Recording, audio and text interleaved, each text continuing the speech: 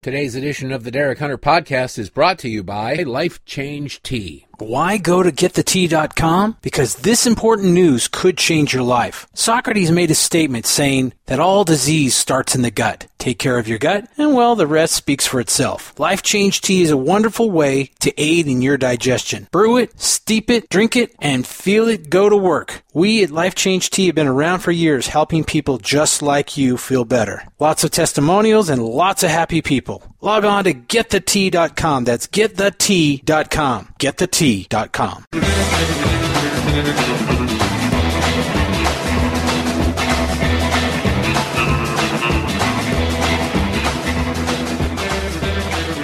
Alrighty, hello again everyone and welcome to it. It is the Derek Hunter Podcast for what the hell is it? It's the 8th of February, good God.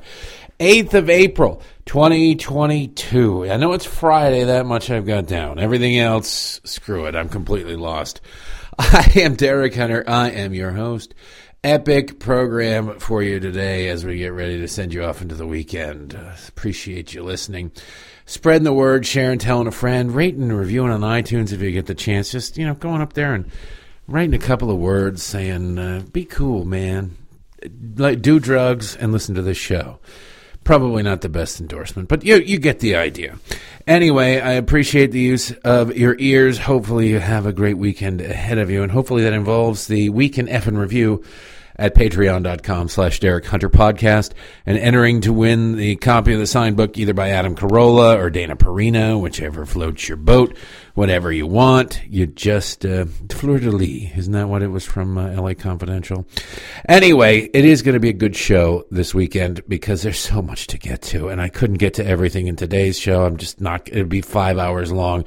So these little freak nuggets are going to get what's coming to them tomorrow or tonight at midnight. Patreon.com/Derek Hunter Podcast. $5 a month is all I ask of you, please. All right, let's get on with the show. A lot's going on in the world, insanity, craziness, liberalism in general. I will start because the email response. The vomit update. There's been no more vomiting, thankfully. So this morning I made sure that when she woke up, if she didn't even get a chance to say she was hungry, I was shoving food in her mouth. She didn't throw up again yesterday, so I knew that was a good sign. So Bailey is seemingly doing better. I don't know what the problem is. It might have been that she was just overly hungry, if that's even possible, and drank too much water to fill her stomach. Who knows? But I shan't make that mistake again. All right, so we've got a lot going on in the world. We've got the White House giving out cell phones to illegal aliens. Did the government give you a phone? Has the government ever given you a phone? There's something about Democrats and wanting to give out really expensive technology because they're not paying for it. It doesn't cost them directly anything. It's somebody else's money. I've said it before, I would be the world's greatest philanthropist should I have unlimited access to other people's money. And that also includes future generations' credit cards, right? I would just be, my God, I would be I'd be the coolest uncle and greatest father. My kids would be spoiled like you wouldn't believe, but that's just how the world would be. Like, oh, you want that? Well, sure. It doesn't matter to me.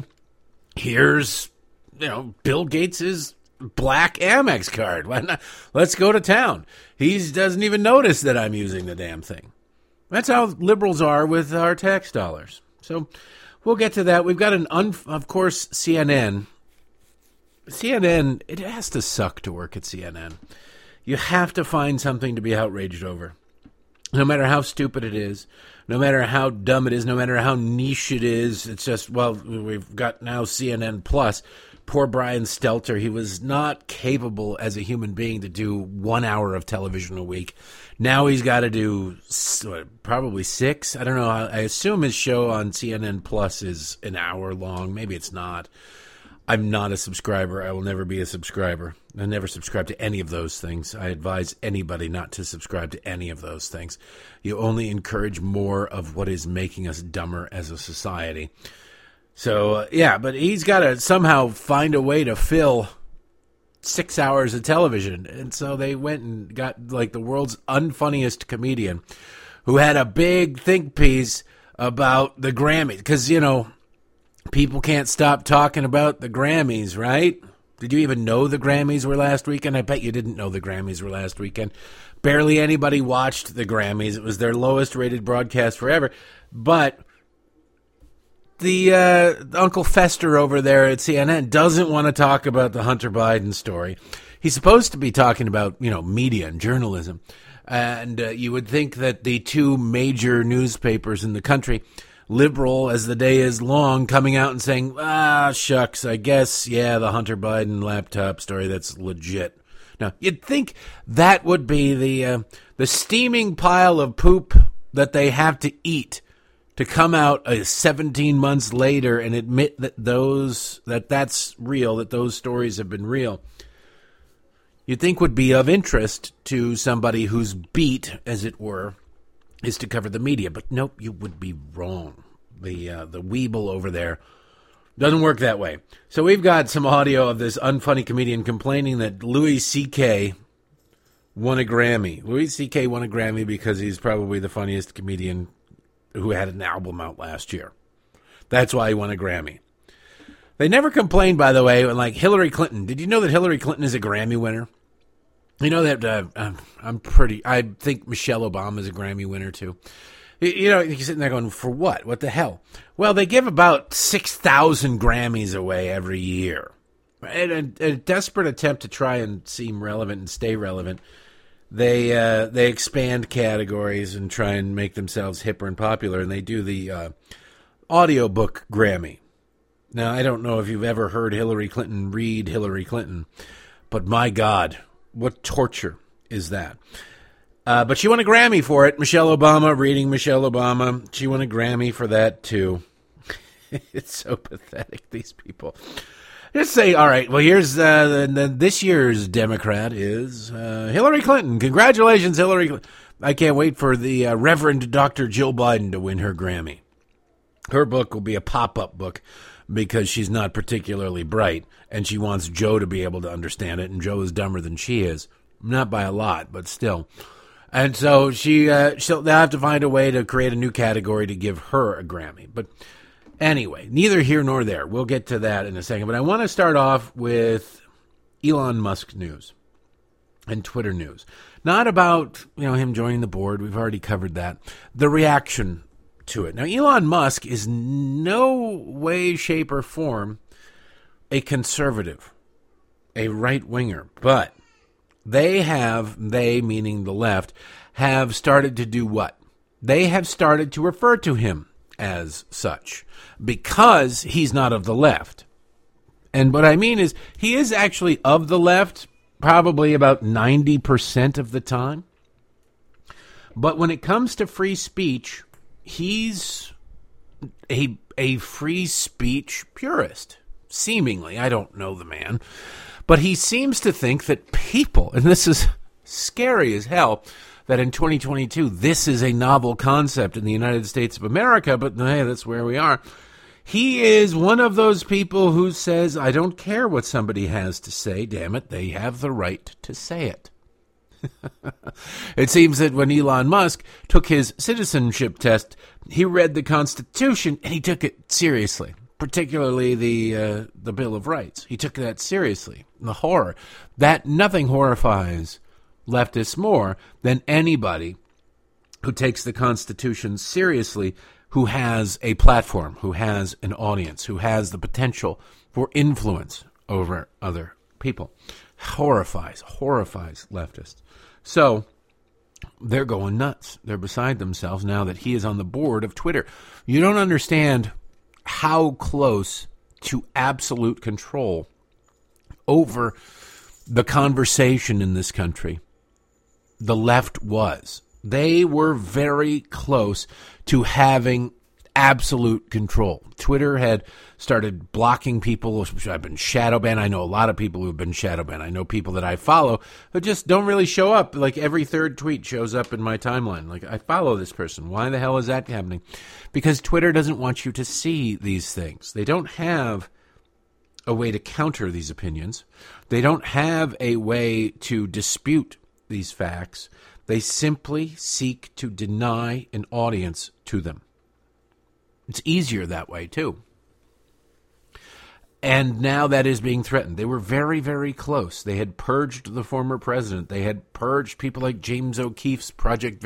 They had purged a lot of people and a lot of organizations that were spreading inconvenient things. They have blocked the New York Post when they had the story about Hunter Biden's laptop originally. They had, right on the cusp of creating the world they desperately wanted, where only they were allowed to speak. And now Elon Musk buying up 9.2% of Twitter and getting a seat on the board threatens that. And so they hate him.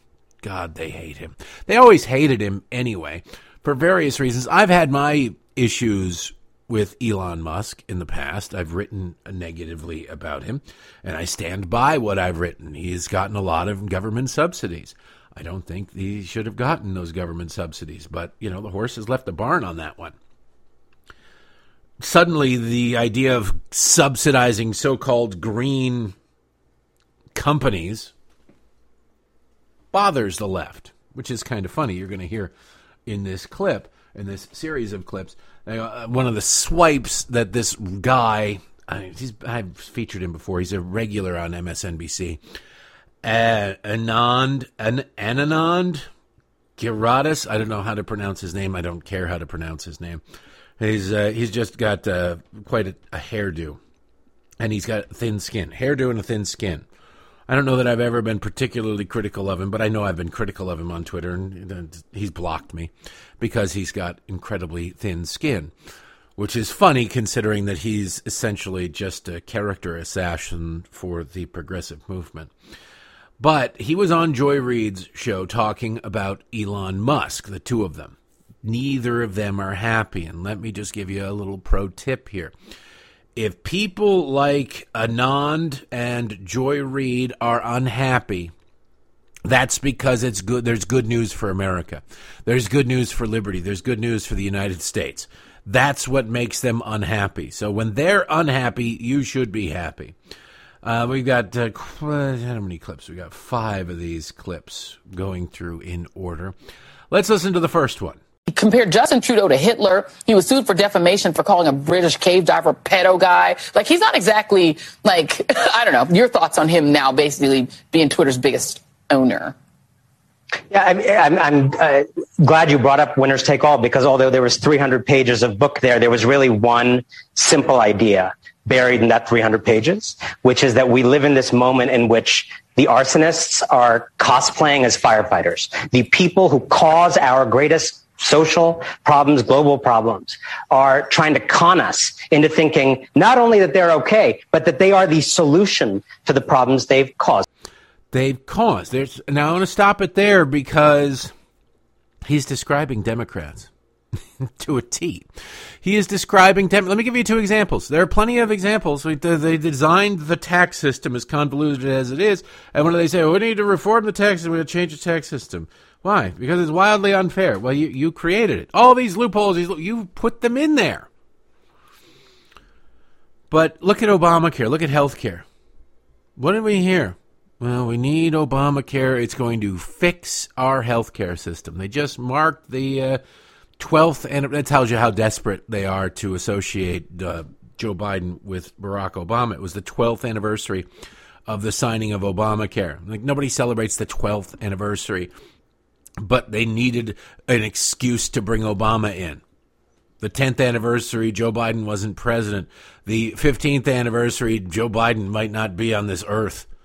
But the 12th, all right, let's do the 12th. Why? Because it's right before a midterm, so let's try and get some of that Obama magic. But Obamacare was supposed to fix the healthcare system. Now, why was the healthcare system broken? Well, because in the 80s and 90s, Democrats had pushed through various pieces of legislation, largely spearheaded by Uncle Rapey there, Ted Kennedy, champion of women, hero to progressives. Ted Kennedy, where he'd created, amongst other things, HMOs, health maintenance organizations. That was a Kennedy baby.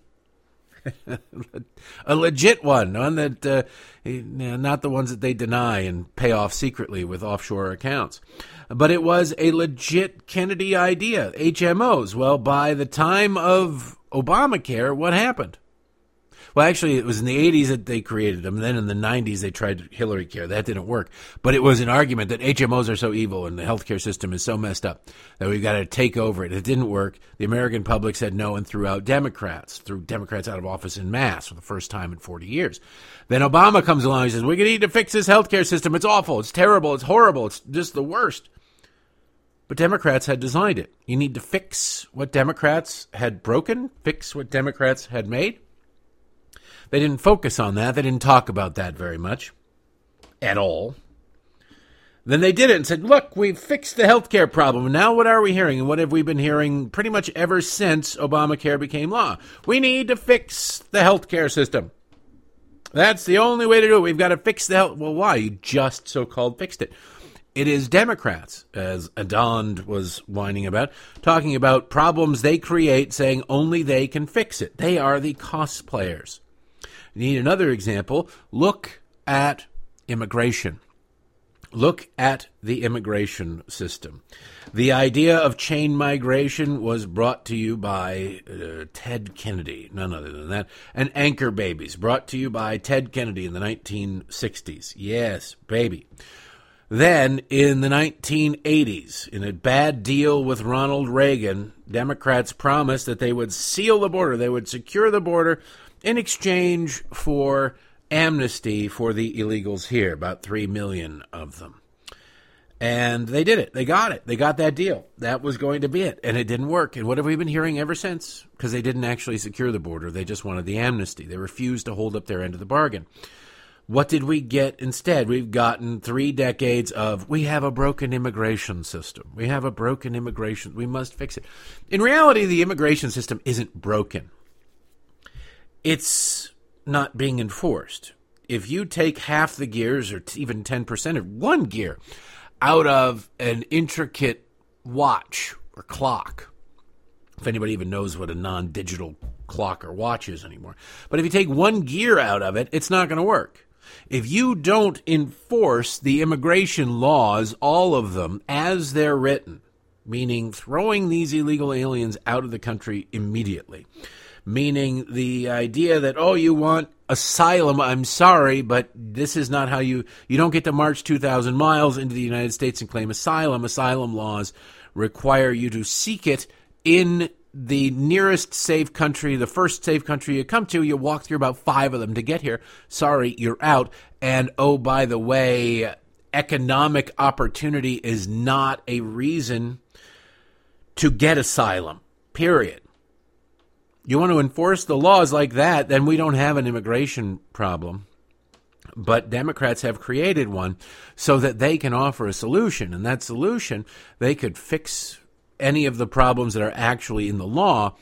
All they'd have to do is fix them. But they want the poison pill of amnesty and a pathway to citizenship to do anything. You imagine? I'll do the right thing only if I get my way. That's extortion, right?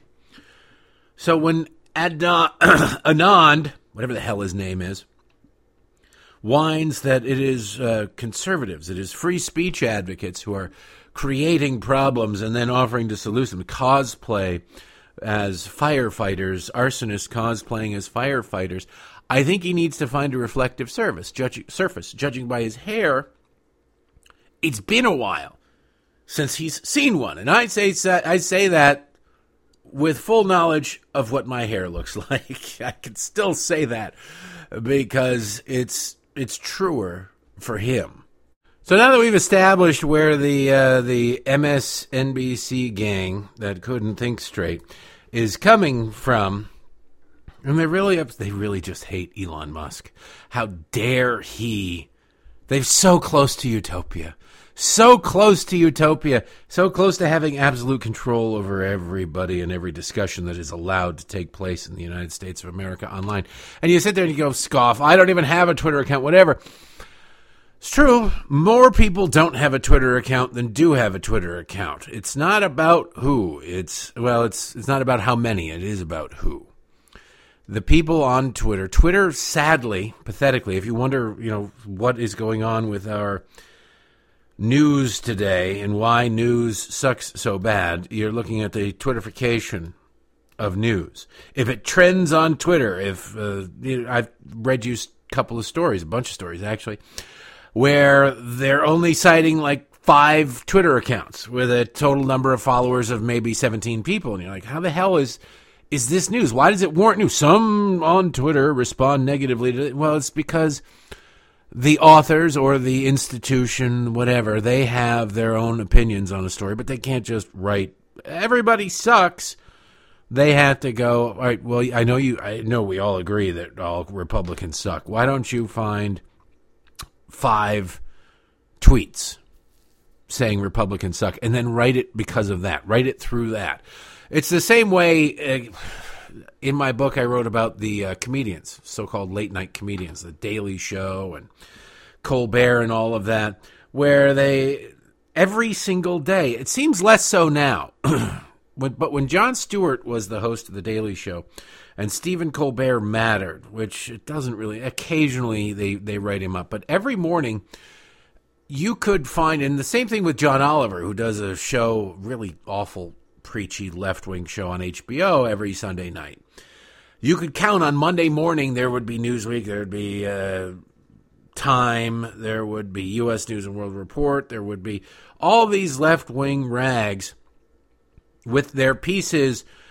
John Oliver destroys Republican this, or destroys this, or whatever it is. Whatever the main crux of the sermon that John Oliver gives on that Sunday night would be a quote-unquote news story come Monday morning. And people were wondering, why the hell are they writing this up? It's not news. What some British comedian thinks isn't news. Samantha Bee, who has a show like once a week, she's got 6 days to plan to be funny for 22 minutes, and she can't do it. That's how unfunny Samantha Bee is. But she's got a show that will go on forever on TBS because the executives over at TBS are woke. And they say, well, we'll just have her on there. She gets no ratings. Literally, nobody's watching. There's less than 200,000 people, which is embarrassing. Whatever. She's the lowest rated so-called comedian show on television, and yet she gets multi-year extensions because, I don't know, maybe the executives for TBS live in the same Manhattan neighborhood where Samantha Bee and her husband fight endlessly and feverishly and victoriously so far to try and keep minority kids out of their elite public schools there in Manhattan. Yeah, look it up. Look it up. It's true. Anyway, they write these stories up about, Samantha Bee went after this, or Jon Stewart said the other thing, and you're like, okay, why? Well, it's because the reporters and the editors at these news organizations would love to just write a piece that, my God, Republicans suck. But they can't write, or they couldn't write. They've had a thin veneer of objectivity in their reporting back then. They don't anymore, which is why they don't report on it. They don't need to report on it anymore. They can just do it themselves. But they would report on it because that was the way that they could write their Republican suck piece. They'd use Jon Stewart, Stephen Colbert, Trevor Noah. They'd use John Oliver, whoever it was, Samantha Bee, as a delivery device for what they really wanted to say. Now they don't have to anymore. Now they can just weave it directly into any news story about, my God, Republicans are terrible. Holy cow, conservatives are evil. And just move on. Just state it as a matter of fact. Read some of these outlets, some of these news magazines, and you'll see what I'm talking about.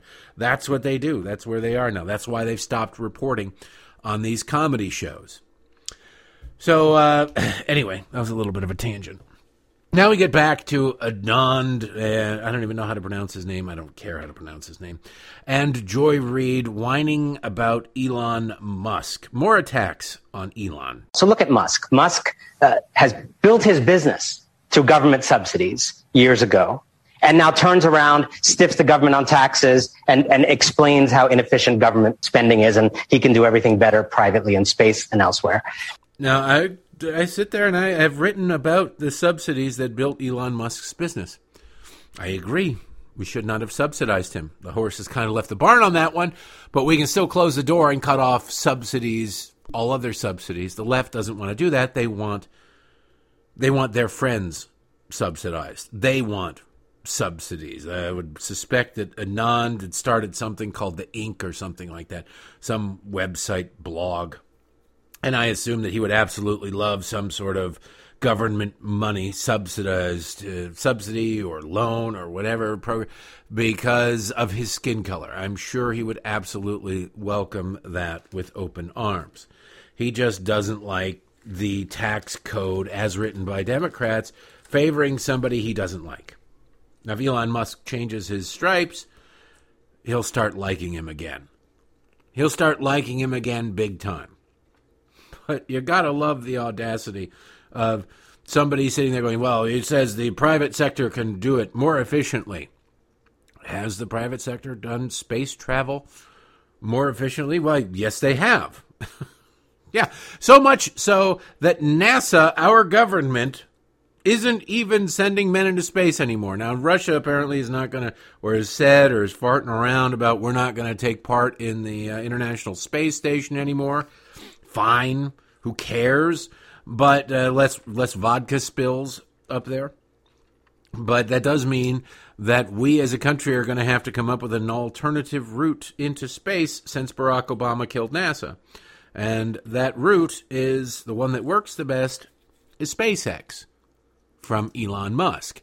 I would say it's much more efficient than, because if NASA, to save money, stops the space shuttle program and stops launching people into space, but then contracts with somebody who does it for much more money, well, maybe government would do that.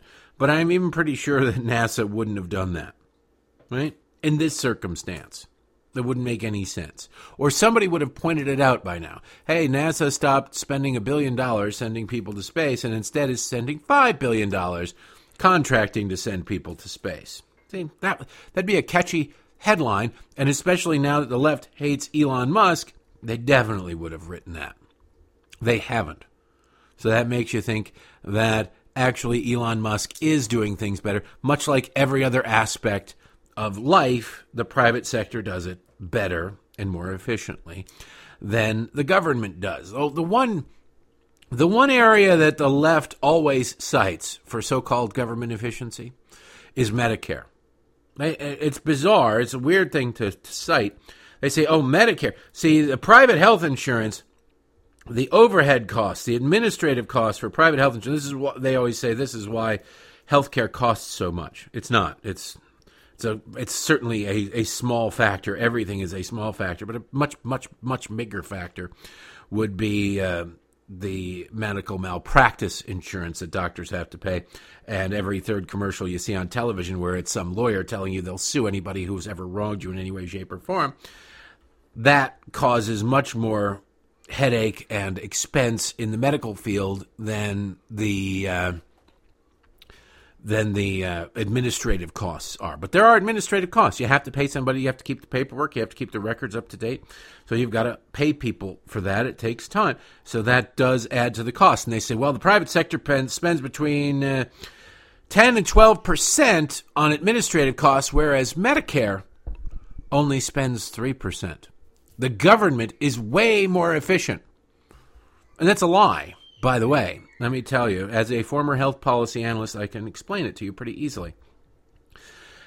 The government forces the doctors to do all the administrative work, to do 99% of the administrative work. Whereas in the private sector, the doctors keep their own records and they need to then bill the insurance companies, right? And the insurance companies got to make sure that those records jibe with everything. It's the way a business runs. In government, which is a huge payer when it comes to health care in this country through Medicare and Medicaid, they say, you do all of it. You do all of it. We'll do just we'll do the data entry for all the work that you've done, but you take care of all of it. And you think, well, that's pretty efficient, but it's not pretty efficient.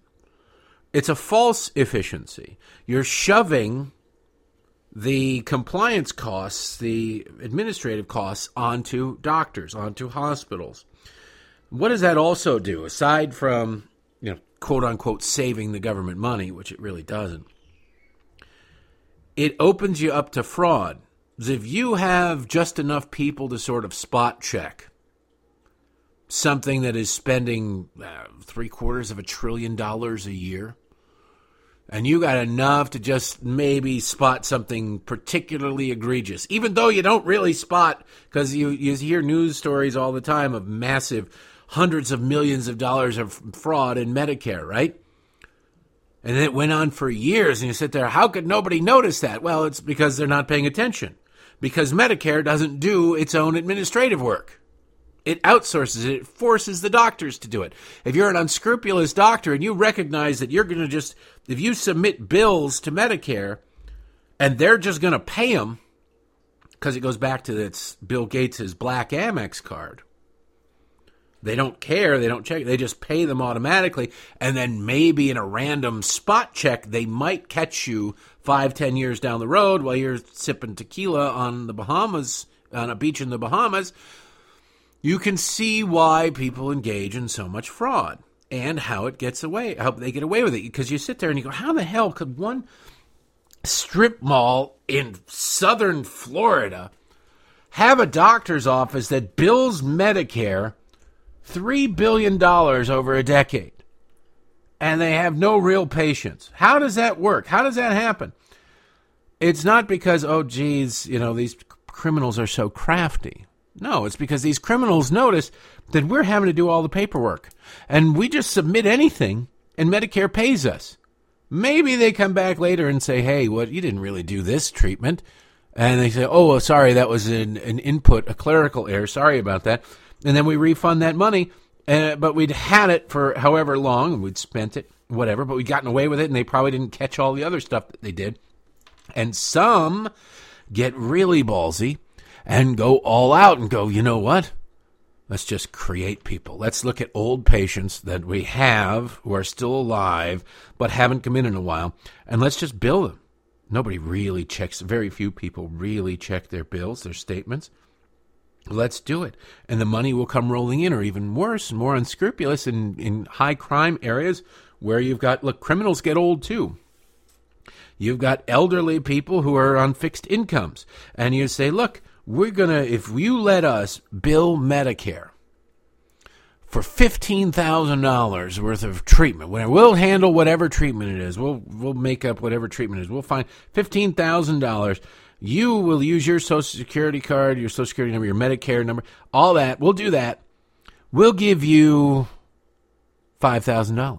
You get $5,000. We get $10,000. You're on a fixed income. That becomes appealing, doesn't it? You can do that and get away with it for exceedingly long periods of time, and in most cases, honestly, indefinitely, because the government shoves all the administrative work into the private sector. They don't pay attention to it. They don't care. It's somebody else's money. It's so much money that it's mythical at this point. Anyway, it's like a Pegasus. Like, I know, flying horse. Yeah. Whatever. That's what happens with government. So when these people on MSNBC are whining about Elon Musk and, he can go into space more efficiently, I say, you're damn right he can. The private sector can do any and every damn thing more efficiently than the government. That's kind of it's the essence of liberalism, is they believe the opposite. I know a lot of people are like, hey, I didn't tune into this to hear a history lesson or an accounting lesson of how the government works. Well, you get the bonus plan.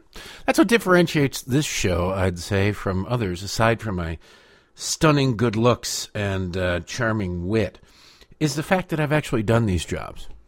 I can speak from knowledge. I don't need a team of people pulling my strings.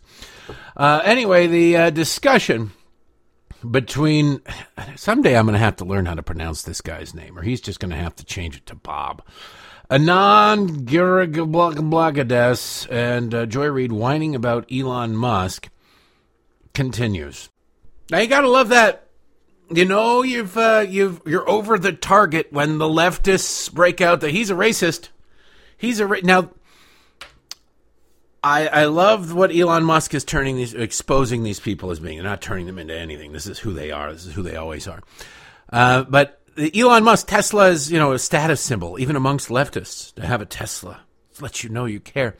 But they have to turn on Elon Musk now because he bought Twitter. He's buying chunks of Twitter.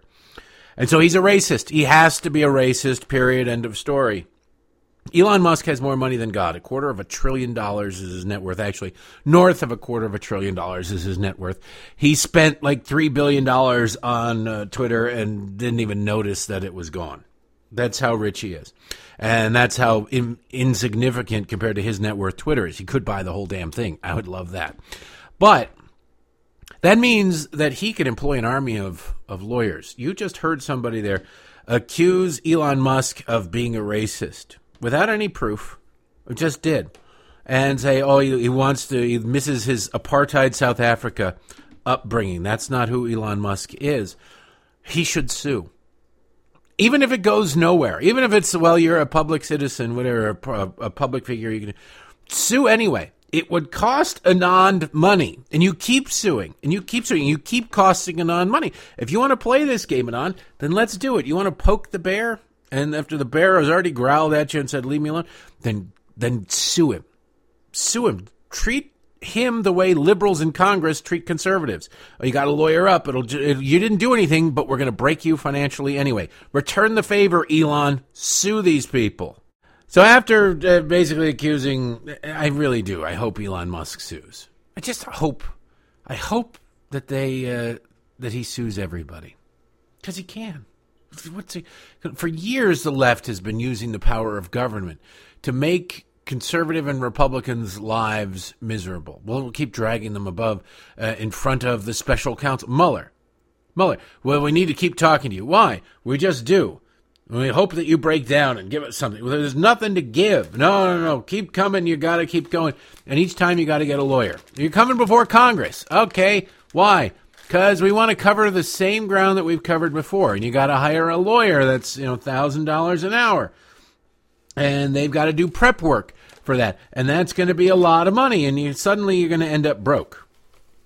And that's really what the objective is. The Jamie Raskins of the world, they recognize they're evil people. They're evil people.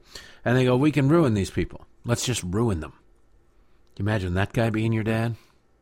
How horrible would that life be? But you sit there and you go, all right, we got to do something. And I got to, because they're just setting up perjury traps. That's why they keep dragging people in. You got to have a lawyer there so you can sit there and remind you. Because if you say, well, it was 1:30 in the afternoon on Tuesday the 12th, and then you go the next time it was at, I think it was 1 o'clock on the Tuesday the 12th, and they said, well, there's a discrepancy in your testimony. We're going to have to maybe pursue or instruct or request the Justice Department pursue some sort of perjury investigation into you. That's really what they do. Maybe not that petty, but that's what they do. That's why you should never talk to law enforcement anymore, sadly, because they have weaponized it politically. If you're at all remotely involved in politics or protests or whatever, do not speak to anybody in law enforcement because they're out to get you. They'll get you they can't get you for storming the Capitol, but they can get you for lying to a federal agent. Now, Democrats can lie to federal agents left and right because why not? But no, you can't lie to a federal agent if you're a conservative, or you can't even be wrong to a federal agent. It's pathetic. So I'd like to see that favor returned, not by the government because Republicans don't have the guts to do it, but it would be nice if they did. But by Elon Musk, who could do it. He's actually got money. He actually has money, as opposed to the government, which is deep, deep, deep in debt. So next, they continue over there at MSNBC because they really, really hate Elon Musk. And on social media, to the point of your intro, he's been charged by the SEC with misleading investors and paid millions in fines. He's More than that, an embodiment of what I would say is Twitter's biggest strategic problem, which is a hostile, cruel, dangerous online environment, especially for women, especially for people of color, women of color in particular. Ask anybody if that's not your experience of it, ask someone who might know. Oh, it is. And Musk embodies that bullying. Oh, that bullying. Now I wanted this clip because Anand, I think I'm pretty settled on his first name being Anand, Anand. Anand's does what is the liberals' favorite pastime. They separate and segregate. God bless them, Democrats love segregation. And then they go into the sub-segregation. A hostile environment, especially for marginalized, blah, blah, blah, and then particularly marginalized women, but then especially especially women of color. Whoa, you're really taking that microscope down to 10x, aren't you there, pal? There's discrimination, but you can't acknowledge all discrimination. You can't. Look, yeah, women have it bad, but especially women of color, and in particular, trans women of color. And you sit there and you go, what the hell? Why do you have to go down to that level? Because each time you go down further, you sort of go, yeah, who cares about the group that we just left behind? And it's because the left doesn't like to acknowledge or doesn't like to. They have to include women because they've pretended to give a damn about women for a very long time. And that women in general means white women. So they go, all right, white women, blah, blah, blah. But then they got to go immediately and scalpel out the white women. But women in general, women are horribly oppressed and attacked on Twitter, especially women of color. I go, right there, we've just exercised those ugly white women over those evil, evil white women who benefit from white privilege. We acknowledge them, but then we cut them out. And we throw the Asians in with them too, but we don't talk about that. And then they go, but I got to go even further because it's not woke enough yet. So especially black women, or especially women of color, in particular, trans women of color. You're like, whoa, wait, that's really, really, really down low. Especially in particular and most definitely left-handed trans women of color. They are perhaps the most marginalized. And you sit there and you go, this is a woke-off right now. This is a complete and total woke-off. That's where we are in society is, I'm more oppressed than you. And then it's like, no. Please pick me. I want to be the most oppressed. I want to have the sunshine on me. And the left is, when it comes to the votes of the trans women of color community, Democrats, I would say, probably get 99% of them. The problem is for them, I think it's a great thing for the rest of the country and the rest of the world, that the rest of the country is going, what the hell? What about us? And you begin to see, basically the Florida situation, where even Democrats are going, "This is enough. This is you don't need to be talking to a kindergartner about sex of any sort. You don't need to be talking to a kindergartner about any of this stuff." And the left doesn't know how to deal with it because they're so used to what Anand is doing there. This one, this group, and that group, and especially this other group, and then most especially and in particular, even down further, this group. And people are looking at this going, what the hell are you talking about? What's wrong with you? This is the antithesis of what this country is founded on and what it's supposed to be about. And they go, no, this country is founded on racism. I'm like, no, it wasn't founded on racism. The founding of this country led directly to the end of slavery, by the way. Before a lot of the rest of the world, and oh, by the way, just for fun, for gits and shiggles, the institution of slavery, the enslaving of Africans, still goes on to this day in Africa.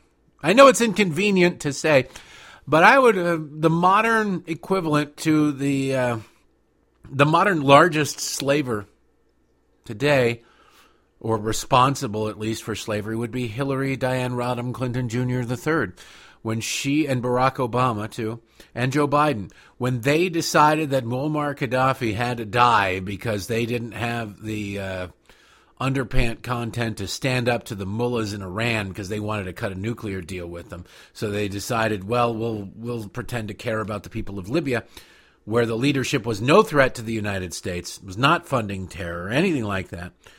And then they killed Gaddafi, or led to the killing of Gaddafi, and created the failed state that is Libya now. And it is a failed state where they have open-air slave markets. That was brought to you by Democrats. They don't talk about it anymore. You don't hear much about Libya in the news, but you can buy human beings in Tripoli. You can buy them. And you can abuse them. You can beat them. You own them. You can do whatever the hell you want with them.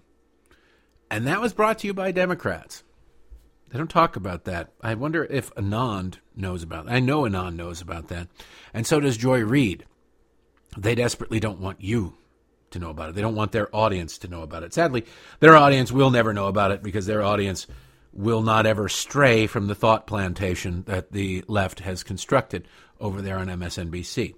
One last little clip of Anand and Joy Reid whining about Elon Musk. That bro harassment, the pedo guy thing, you can't do that unless you're one of the world's richest people. Just call someone a pedo with no basis. And he won the case, even though he did it, because he's the world's richest guy. And so here we have now, after someone who has helped make Twitter worse every day, the arsonist is coming back to cosplay as firefighter. He is going to be at the board seat, Joy, discussing how to make Twitter safer, how to make it better.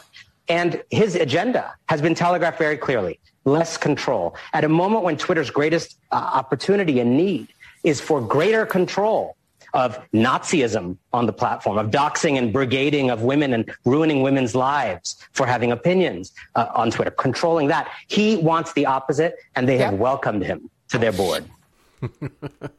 so much to unpack there. We need, at a time when Twitter needs more control because of Nazism. You need more control because of Nazism? Might I suggest that you are engaging in Nazism in that quest for more control and what you want to do with it? Anand, I get it. You know, you want to do this, he's engaging in, you can't just call somebody a pedo and get away with it unless you just called him a racist, dude. You just called him a racist with nothing more than the geographic location of his birth to back up your case. That was his whole evidence. He's constructing an apartheid-type environment, probably because he misses it from where he grew up in South Africa under apartheid, never minding the fact that his family fled apartheid. That's beside the point. Anand says no. Anand says it's wrong and he's a racist because why? Because he was born in South Africa. That's why. Huh. It's an interesting tidbit of information I think that somebody should probably look into to find out whether or not Elon Musk is a horrible, horrible racist, or if everybody born in South Africa is a horrible, horrible racist because of their place of birth. And actually that makes sense. That is sort of the progressive mindset. Listen to Democrats talk about anybody with a heavy Southern accent. Anybody white with a heavy Southern accent, I should say. They're racist. Why? Well, because they're racists. Listen, they're born in the South. My God. I love the book A Terrible Beauty by, I think it's Mark Learshon is his name. Learshon is the last name for sure. It's about Ty Cobb. And about how everything that you've heard about Ty Cobb, and Ty Cobb's a horrible racist, and my God, Charles Learson. All right, just looked it up on my phone. Ty Cobb is a horrible racist. Why? Because that really bad Tommy Lee Jones movie from a few years ago said so. And Ken Burns' Baseball said so.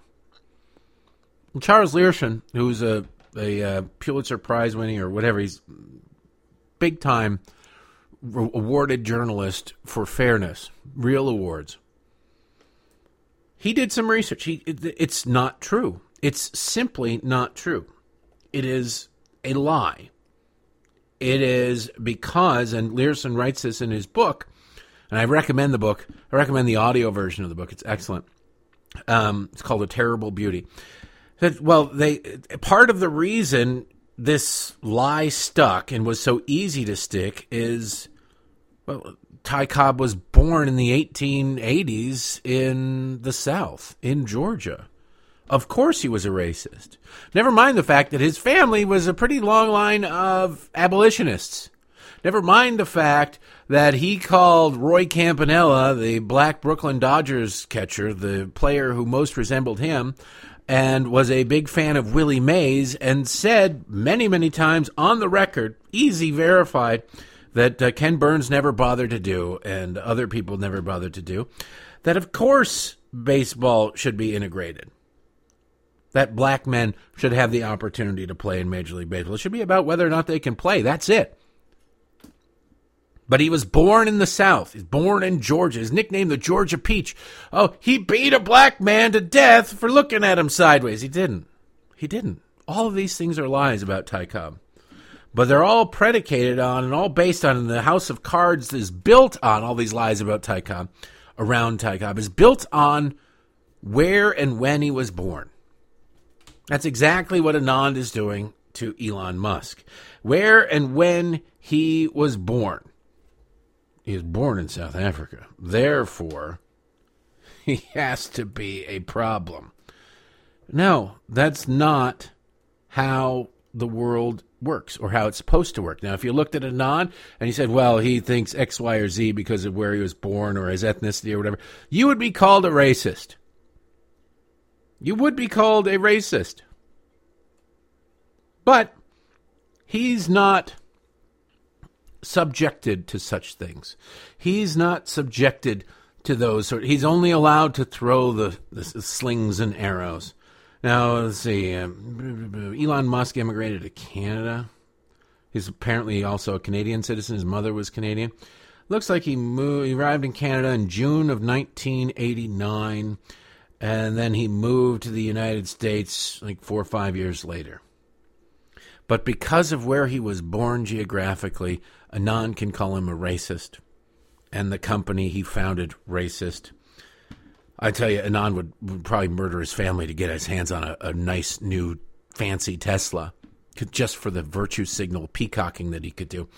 But for the purposes of that MSNBC appearance and for his politics, he has to whine about Elon Musk being a racist, being a horrible person, being a this, being a that, being the other thing, and actually actively engaging in all of the things he's claiming make Elon Musk a bad guy. Now that we're done with the audio, just want to point that out. He started off by doing this and saying all these things, and I told you the left does all of these things that they accuse others of doing. Anand, on Joy Reid's show, did everything he's accused in his clip Elon Musk of being, and he did it all. And there's no sense of irony and no sense of self-awareness, at least in the audience. There's no way Anand doesn't know what he's doing. Joy Reid might not pick up on it, but Anand does. Now, there is other news besides people whining and complaining about Elon Musk. This one is something to behold, the Denver Post. This is happening everywhere. Even if you don't live in Denver, it's happened out in San Francisco, the parents. This is part of the reason why the school board election out in San Francisco didn't go very well for Democrats, for liberals, for lefties. And it's going everywhere because this is who the left is. Denver Post. Why a Denver high school opened honors classes to all students despite pushback from parents. South High School is ending the tradition of separating honors and regular classes. This is equity, ladies and gentlemen. It is about the outcome, not about the opportunity. Every child in Denver has the chance to get into the honors classes. Most don't avail themselves of it. Some simply because, frankly, not everybody's smart enough to get into an honors class, and some because they just don't apply themselves. They don't want to be in an honors class. They don't take school seriously. We've all known people that fall into both categories. Story. The students, mostly ninth graders, had just finished lunch when they arrived for fifth period, honors biology. They sat at tables in groups of 3 and 4s and pulled out their laptops. One student rested his head on his desk.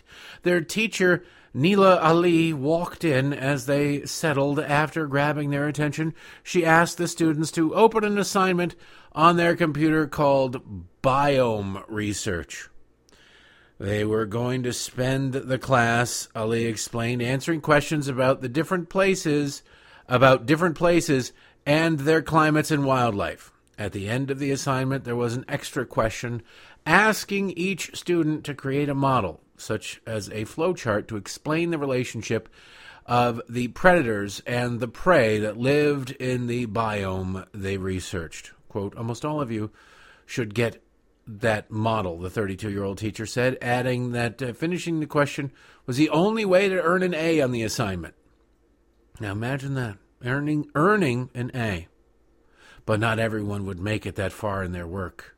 Instead, the question was included to help students adjust to having what Ali calls honors extension.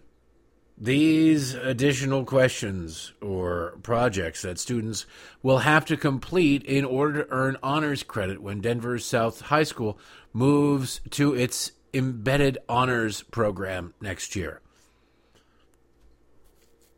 In Rhode Island right now, one of the schools in Rhode Island is very small. You think of the state as a city, but the biggest school district there is thinking about, or actually the school board voted to end the advanced placement classes. Why? Because it was racist.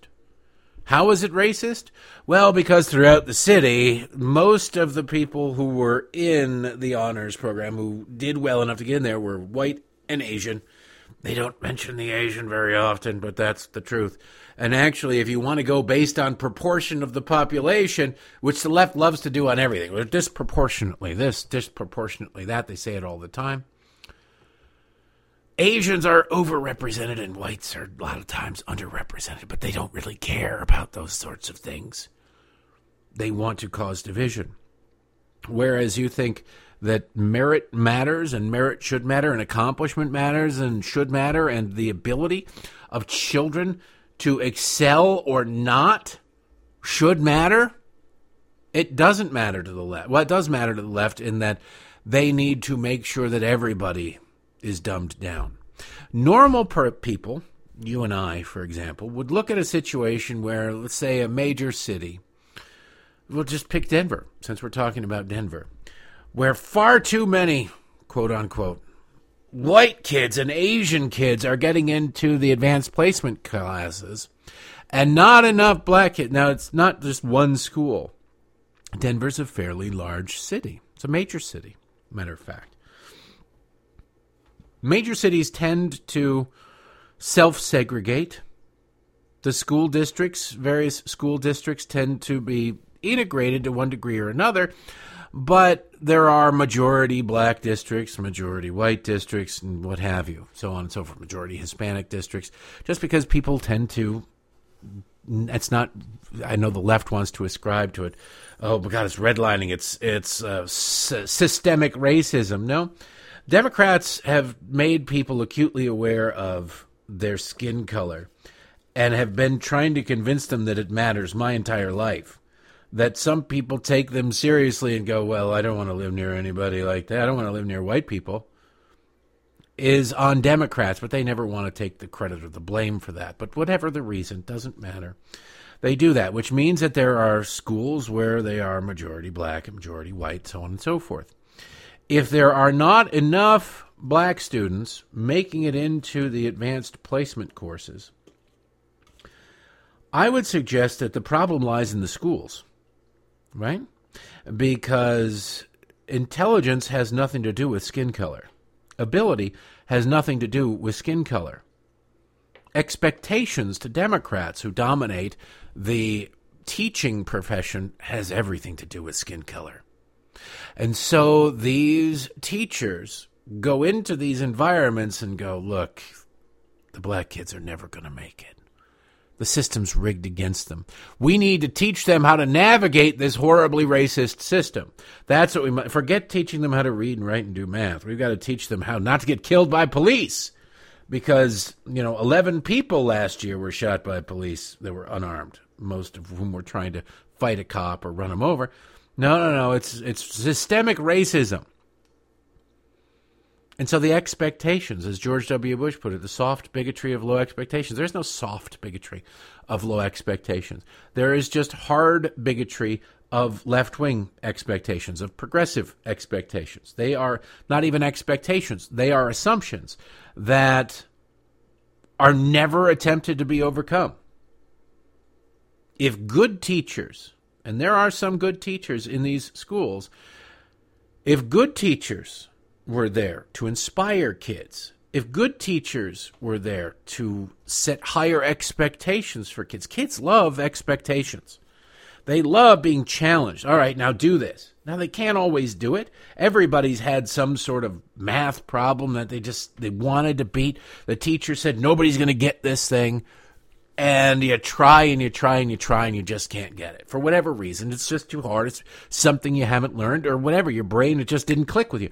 Everybody's had that moment where you can't do one thing or another and you have to learn. Your just skill set isn't there. I tell the story all the time. When I was in 10th grade, it was in 9th grade. In algebra 2 or 1, I can't remember what it was. I took algebra there was like introduction to algebra and then there was algebra. And I was going to take the cheater one, like introduction to algebra, and I didn't have to try. And then somebody was like, I'm taking the one that's advanced. And I said, oh, all right, to hell with it. I'm going to take the one that's advanced too. And I got C's. And that was it. The first 2 card markings, I got C's. That was what I tried to do. That was what I wanted to do. A D would get me grounded for the entire card marking. And a B would get me expected to get another B. So C was just right in the sweet spot where I didn't have any expectations. I mentioned I was a loser. And so I got the C's. And then I was 1 point away from a B-.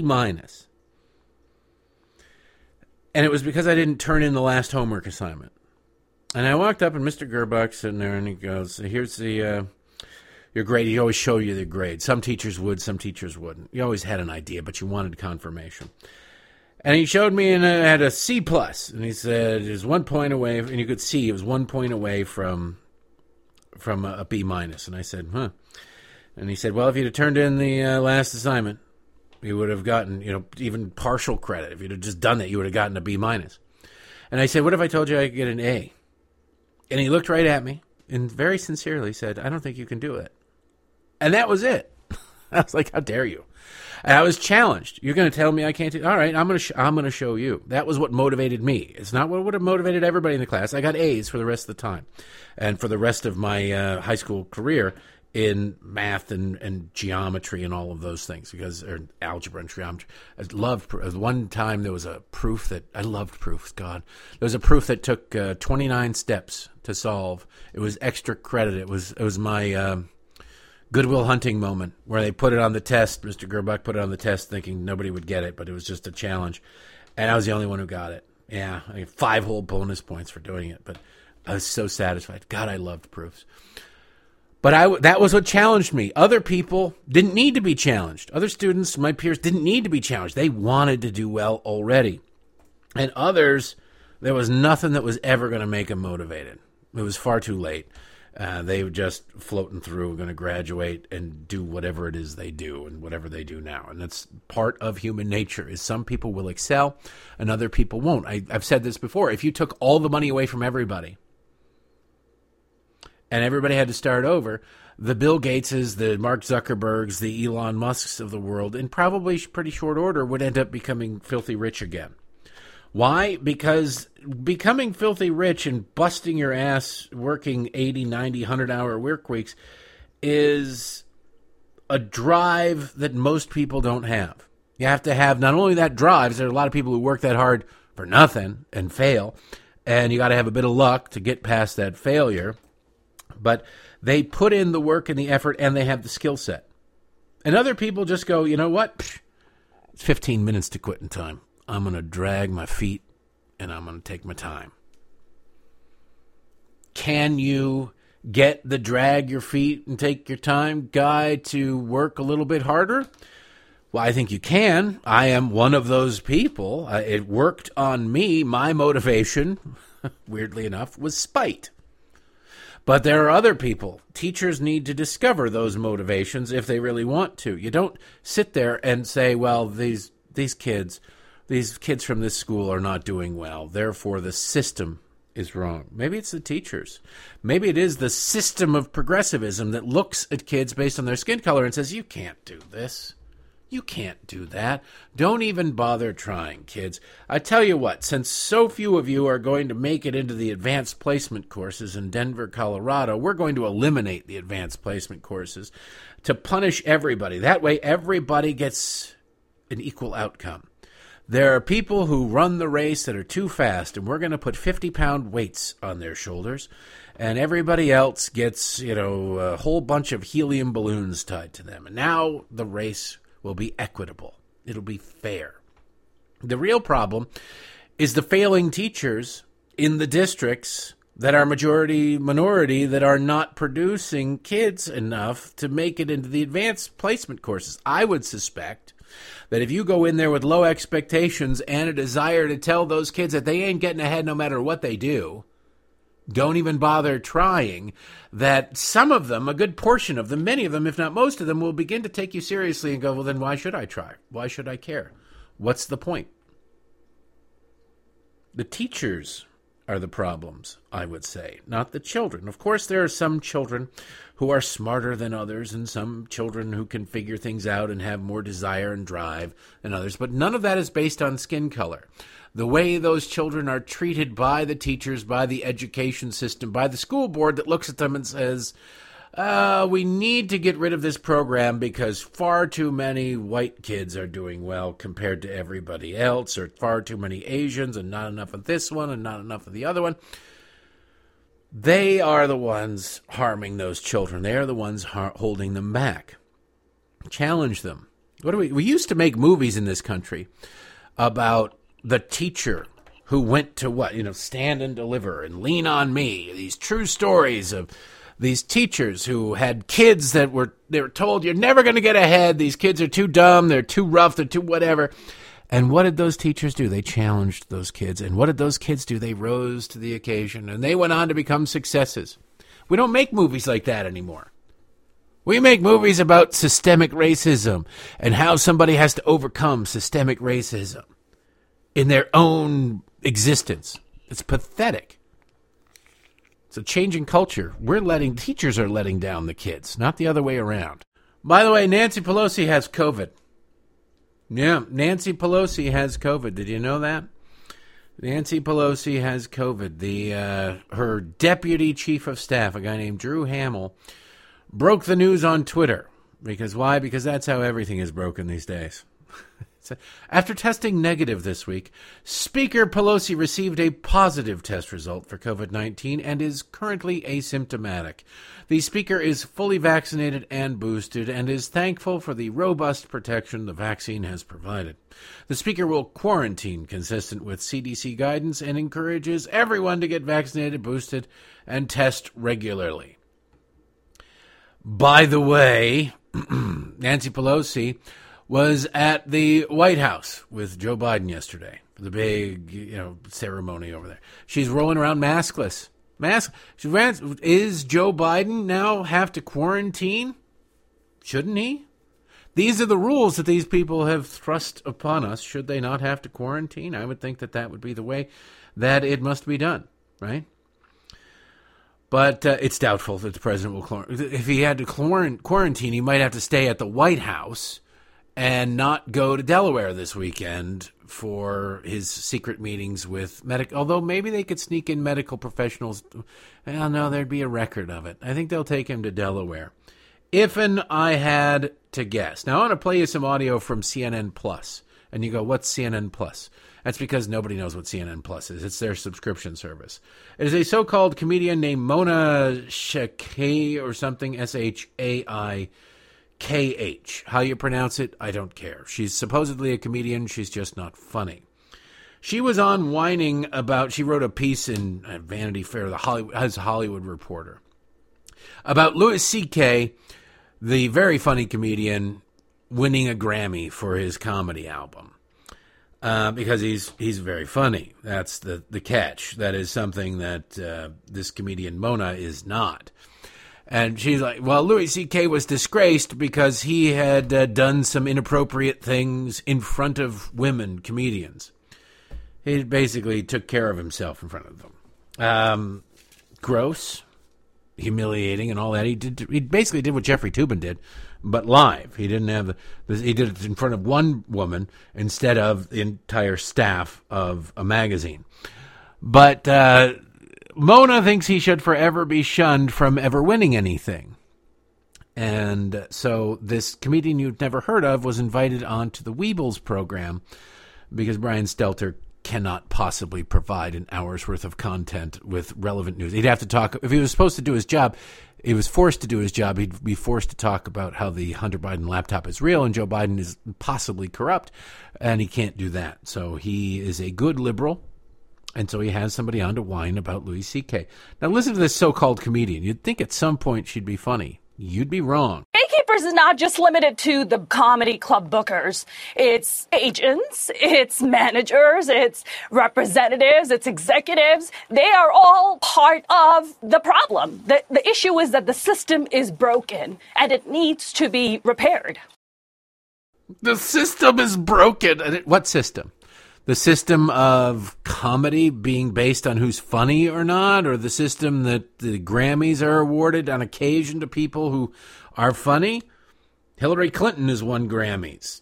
Michelle Obama has won Grammys. You want to reform that system? No, she doesn't want to reform that system. She wants to change the rules of society so that she's a success, because it's easier than putting in the work necessary to be funny enough to be a success. You see how that works? This is how the left always says they want to change the system because somehow they are unable or unwilling to do what is necessary to succeed within the system. That's not on us. That's on you, lazy piece of garbage. Start by being funny. She's not funny. Imagine listening to this woman. This is probably like her stand-up routine. She has a perfect golden opportunity. She sets the ball on the tee to come up with a possible joke, any number of possible jokes, and she just glosses over it, and you can see, you hear this and you go, well, she's not funny. She's not funny, and that's a real problem. I have no idea how you turn around, commit something vile, and then just go and talk about it, and then people applaud you, and then you win a Grammy for it. I mean, what's next? Is he gonna get an Oscar for his public masturbation? Like, what's next? Why are we constantly rewarding bad behavior? Now, there's a great opportunity for jokes right there. What's next? Is he gonna win an Oscar for... Okay, best actress, there's all sorts of things you could do. I mean, you shouldn't have gone down the Oscar route. You could have really gone crass. It's streaming systems, and it's not CNN, not even CNN. Not that CNN has broadcast standards, but she could have easily ad-libbed something, and she comes up with, what's next? He's going to win an Oscar for masturbating? Wow, you just said exactly what he did. That's it. That's the best you've got. And you begin to see why she's angry. She's not angry at Louis C.K. She's not even angry at the Academy of Recording Arts and Sciences. She's angry that she's unfunny. She just doesn't recognize that that's what she's angry about. It's just, I find it funny that this supposed comedian's supposed to be funny. This comedian is angry. That's what so much of comedy is now. Watch a Netflix special by somebody you've never heard of. And there are a lot of Netflix comedy specials by people you've never heard of. Or watch a Dave Chappelle or a Bill Burr. Dave Chappelle and Bill Burr, their main goal in their comedy specials is to be funny. They don't really give a damn whether you're offended or not, or whether a tiny subset of the audience is clutching their pearls and crying into their IPAs. They want to be funny, and they want to make everybody in the audience laugh, but they'll settle for making as many people as possible in the audience laugh. Because you sit there and you look and you go, that jackass isn't laughing at anything. They're just offended and tweeting about how they're offended. And then you have to go, well, why the hell did they come to a comedy club? Like, what are you doing? But the other comedians that you never heard of that have Netflix specials, they watch one of them. Just, it doesn't really matter which one.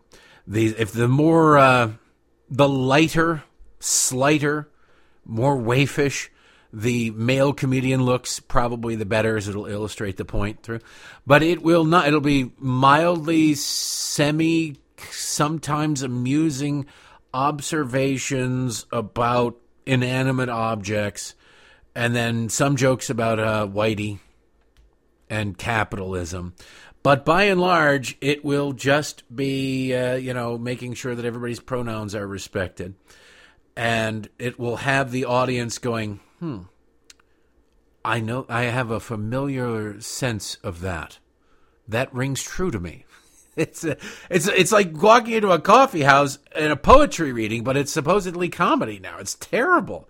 So watch that crap, and you'll see that why Mona Shikay, whatever, is so miserable and so unhappy with Louis C.K. winning a Grammy. It's because she'll never win a talent contest in high school, and she's probably in her 30s, and she'd go back now and still lose. Pathetic. Well, that's all the time we have for today. I appreciate the use of your hell this week, except for tomorrow at patreon.com/Derek Hunter Podcast. Please check us out. Give us a month. We'll take off the weight or something like that. Or we'll make you feel sane. We'll make you feel better. We'll make you feel less bad about how horrible things are. Whatever it is, we'll work with you. Whatever you need to feel. We're like the hookers. Why am I pluralizing this? It's just me. I'm like a hooker. There you go. Anyway, also don't forget to go to getthetea.com, as mentioned in the open, where you can get Life Change Tea, the tea that will change your life. Enter promo code Derek, D-E-R-E-K, and click apply at checkout. You get free, fast shipping right into your weekend. Super sounds of the 70s. I sound like a soft rock DJ there. I guess I got to get all that soft rock crap out of my system now as I get ready to record the rip-roaring weekend effing review. News talked about, and the people in the news talked about the way they deserve to be talked about. Please check it out, patreon.com/Derek Hunter Podcast. Don't forget to enter to win the signed books. Drawing will be probably around 2 o'clock on Sunday, so get your entries in by then and be back here on Monday. Thanks for listening. Have a great one.